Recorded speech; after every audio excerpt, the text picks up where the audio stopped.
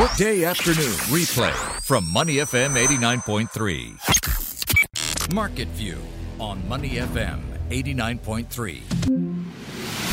Good afternoon and welcome to Markets View. I'm Clarissa Montero, joined by JP Ong on this afternoon. And you know, yesterday markets all looked very sad and very red. Today there was something of a rebound. Is it going to last, or is it just a correction? I go back to my question yesterday, JP. Was it an overreaction yesterday? This is basically happening because of a turn on Twitter or a twist on Twitter by Trump. So again, the word, and you know what else starts with the letter T, terrible, but also a turnaround. And we're seeing signs of that in the region also. And again, this is also just about coming off of that recovery after Trump mentioned on the sidelines of the last day of the G7 summit in Biarritz, France, that Chinese negotiators have contacted them and said that they are willing to return to the negotiating table next month. Perhaps this could just be a show of force, or perhaps Trump just showing the markets, look, you see, I'm bending China to my will at the moment. They are calling uncle. They think it's this. They know that this is the right thing to do.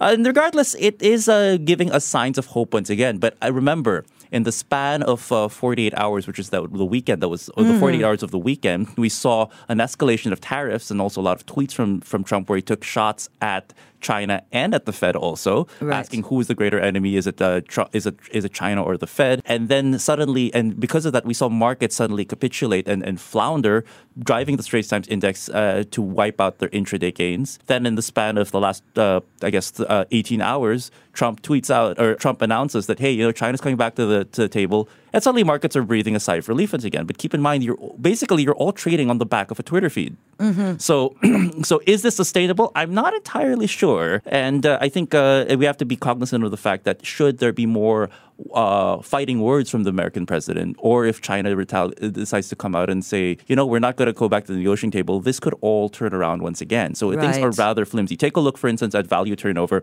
It's picked up a little bit. We're still only seeing 495 million Singapore dollars in total trades changing hands. Yes, we're back in the green for the year, but we're only up by about 3 points from where we started out 2019. So we're only up by about 5 points so far. So this is a rather cagey recovery for markets here in Singapore. We haven't seen any signs of markets actually recovering from Monday's meltdown, if I can call it that. And you don't even have to look that far. Take a look at, for instance, how markets in the U.S. did yesterday. Futures were trading higher before the opening bell out on Wall Street. And yes, the Dow, the S&P 500, and NASDAQ all gained ground, but you saw gains only at about 1% each. So yes, they did recover, but they've still got a ways to go to recover from the meltdown that they suffered on Friday after the escalation of tariffs between China and the United States. So how strong or how solid is this recovery at the moment?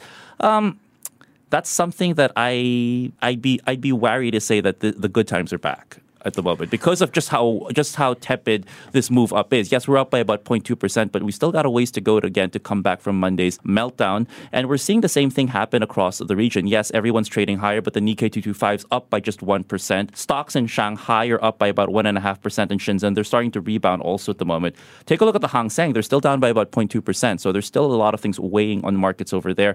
And I think this return of risk appetite for markets here in Asia and the Pacific, yes, it's back there. Yes, markets are breathing a sigh of relief, but keep in mind, we are pretty much at the mercy of a Twitter feed right now. Yeah, then it comes back to my question then, was yesterday an overreaction? It is just a tweet, after all. He can change his mind. No, I think yesterday was actually, I don't think yesterday was much of an overreaction. I think it's, when you look at the numbers that were being put out there, I mean, the tariffs that China was going to put, especially the products they were targeting beef, pork, and soybeans, so American agriculture products, and the one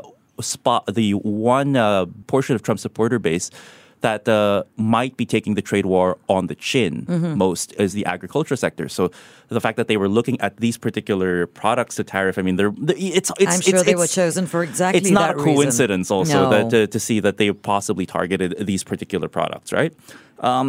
So there's that, and Trump saying, I'm going to raise tariffs on China, and I'm going to do it on October 1.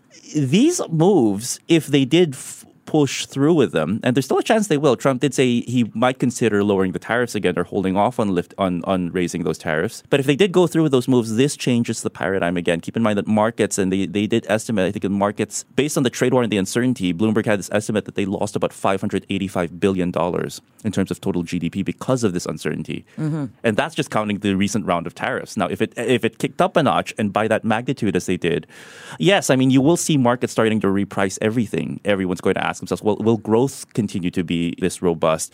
Analysts out in Hong Kong were already saying that this is going to impact corporate earnings in Hong Kong, which are going to be made worse by the unrest over there. Even here in Singapore, if it does lower GDP or global GDP growth again, this could feed into corporate earnings. This could feed into the outlook of some of these corporates. And thus, it does mean that you might need the fundamental repricing of these markets if they went through with that. But now we're back on the Twitter feed, and now it seems that market's saying, well, maybe we have to reprice it again. But, it's kind of dizzying, actually. And it makes me, it's not, I don't envy analysts out there who have to revisit and revise their spreadsheets. On an almost daily basis. On an almost hourly basis, even if things had picked up, and I guess it's good news that perhaps both sides have decided, maybe we went a little too far. Maybe we said some things we should take back. We didn't mean. We still love each other. Who knows, right?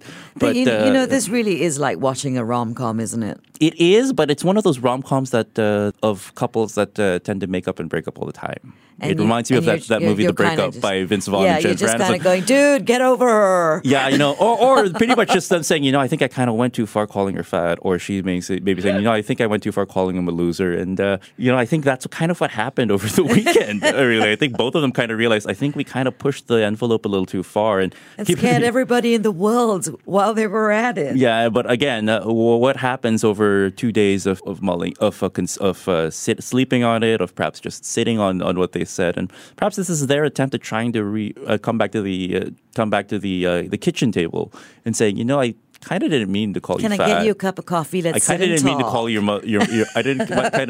I didn't mean to call your brother a loser.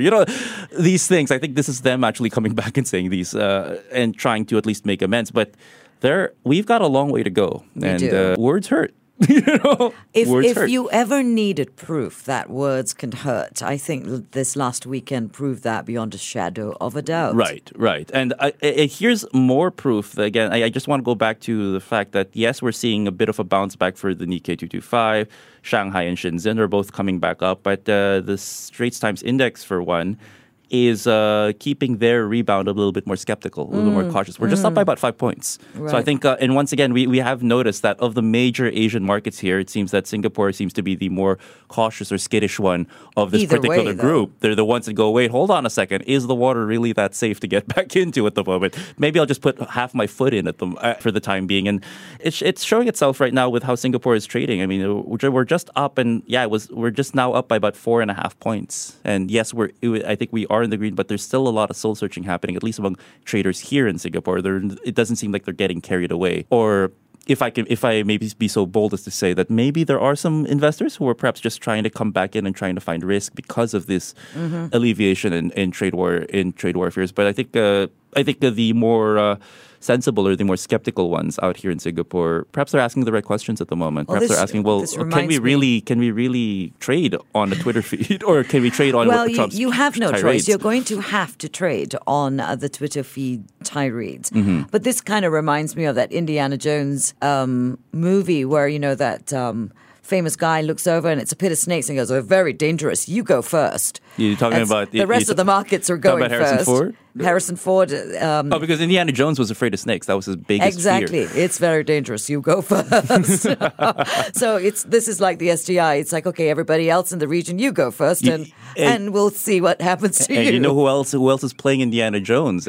All the major central banks in the world are looking at the Fed, going, "You go first into that pit of snakes." At the moment, and I think Jerome Powell's going, "Wait, me again?" No. So, yeah, don't wanna. No. Although, of course, this does have an impact on Singapore businesses, and Singapore businesses face a rising tide of bad debt. Yes, they are actually, and I just wanted to also bring this up. This is actually a story that was brought up by law firms who actually specialize in some of these rescue financing deals. And mind you, this also ties into this was brought more into the consciousness because of the recent the collapse, for lack of a better term, of HiFlux in the recent months as they try desperately to try and salvage or try to lock in some rescue financing. Some of the prominent distressed debt lawyers, restructuring lawyers here in Singapore, such as Sean Langhorne at Hogan Lovells Lee and Lee, said that they could see a tide of distressed debt actually rise in Singapore because a number of companies actually carry a significant amount of debt. Now, I did talk on Primetime the other day about the appeal of Singaporean sovereign debt. And we have to distinguish between sovereign and corporate debt here. So Bloomberg actually came out with a very interesting article saying that if you're looking for yield at the moment, because we have $15 trillion in assets in negative yielding territory, where do you go look for yield? At the moment, Singapore's debt is probably the most appealing of the economies that have a AAA rating. So even 10-year yields here are actually yielding even higher than U.S. 10-year yields. So if you're in the search for yield, perhaps you might want to look at Singaporean sovereign debt. Now that's sovereign debt because many credit raters, many economists actually laud Singapore for having very strong fundamentals, very strong financial institutions or government institutions that can step in, the MAS and the government themselves, to name just a few. But that's sovereign debt. Corporate debts, though, they are still relatively high in Singapore. And if we start to see this trade war hit the bottom line of some of these companies and affect their credit ratings or their solvency pictures also, you could see a lot of companies looking to restructure their debt or maybe even face a possibility of bad debts, perhaps even threatening them, maybe, hopefully not at the degree it threatened HiFlux in the last couple of months. But yeah, a number of these law firms actually said that a number of these companies have a significant amount of debt. The dollar bond market here faces a record, for instance, of 12 billion Singapore dollars of bonds maturing next year, according to Bloomberg. And repayments might be a challenge, especially for some of the manufacturers who've seen their sector contract recently, and also the wholesale and retail trade sector who've also seen some pretty rough times. So just a few more points here. Danny Ong, for instance, the partner at Raja and Tan Singapore, says that more lenders and investors they've noticed are getting increasingly aggressive in preparing for defaults and enforcing some of these. So, this could be good news for the law firms because they'll have a lot of work. Well, the law firms always have a lot of work. They will always have luck when things go good and when things go bad. When things go good, it's about getting those deals and acquisitions out in play. But when things go bad, I mean, there is a lot of debt to be restructured, and heaven forbid, potential bankruptcies down the road, perhaps insolvencies out there, litigation. So definitely something to look out for this time on the liability side of the balance sheet. Look out for some of these companies that carry a lot of liabilities, and whether or not their future cash flows can actually pay these off, because they could be candidates for some of these things. Well, that's not a pretty picture.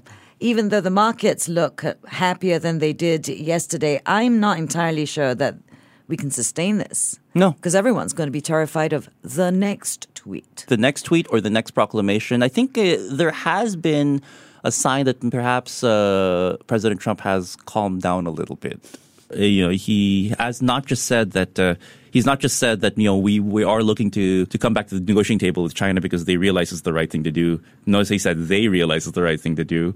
He's also mentioned that there is a chance that he might strike a trade deal with the European Union and perhaps avoid slapping the EU with a number of with tariffs on their automotive exports to the United States, which could also be a sign of relief on that side. And one economist who spoke to CNBC actually pointed out that perhaps the US-EU trade war, or a potential US-EU trade war, might be even more damaging for the world economy than, say, the US-China trade war. But regardless, you're talking about tensions between three of the largest economic blocs in the world, and it's a good thing that they've walked it back today. They've walked back some of the tension today, but this is today. We don't know what's going to happen tomorrow. Yes. Yeah. Well, therefore, investors, you're in for a fun ride. Well, you have been on a fun ride for the last several months. Yes. And the ride's not over. No, it doesn't seem to be, and I don't think it's going to end anytime soon until we actually come to any semblance of a possible trade deal, even if it's in principle. That would be nice. But even that could change. Yes, true. And until you see it on the dotted line, perhaps, this... can you tell that it's been a dizzy Tuesday for me? It has been a dizzy Tuesday for just about everybody, I think. Right. All righty. So what can we look forward to on Primetime? Well, today we are going to talk about the bond markets also later on and the conundrum that central banks face. So... at Jackson Hole, Wyoming, it seemed that the Fed Chair Jerome Powell actually expressed that he reminded markets there's only so much we can do as monetary policymakers to avert a possible global slowdown. Right. And because we don't have a playbook for handling these trade war uncertainties. So. Sure. There's that, and there's also the fact that we still have $15 trillion of assets in negative yielding territory. So the other day I was able to actually interview the chief economist of Swiss Re, Jerome Hagley, who was here in Singapore. It's a very lengthy interview. We'll be uploading it on our podcast section later on, but I will be playing an abridged version of that interview later on at 4 o'clock. And he has some very interesting insights on how difficult or how challenging it is to look for yields. But he did remind markets also that there are still opportunities to be made out there. And just because there is a bad economic outlook, it doesn't translate into a bad market right away. But stay cautious and also keep in mind, and I think for him the biggest worrying point is that markets might be relying too much on monetary policy at the moment. And I think he wants to return to normalcy when monetary policy was just seen as boring and predictable. And if that does happen, then we'll probably see a lifting of some of these uncertainties. You can listen to the interview later on, either on when we upload on our podcast this evening, or later on at 4 o'clock, you listen to the abridged version on primetime. Okay, well, I can't say that I disagree with him. I think the rest of the world would also agree with him. A little bit of boring would be pretty good right now. I think so too. We have a saying back home where we say, leave it up to Batman. It's a funny colloquialism we have in Manila. And I think, and sometimes when things get so hard, or when too much is expected of somebody, we like to say Batman's tired. And I think right now Jerome Powell is expressing that he might be Bruce Wayne. And I think that's the issue at the moment. Come on, people, give me some boring. I think the search for boring might actually be rather refreshing at the moment. So I think the world would agree with that. And on that very cheerful note, JP Ong. Cheerful, really? Yes, it was. It's all about, optics. I see it as cheerful. You're JP Ong. I'm Clarissa Montero. This has been Market View on Workday Afternoon on Money FM 89.3. Before acting on the information on Money FM, please consider if it's suitable for your own investment objectives, financial situation, and risk tolerance. To listen to more great interviews, download our podcasts at moneyfm893.sg or download the SPH radio app available on Google Play or the App Store.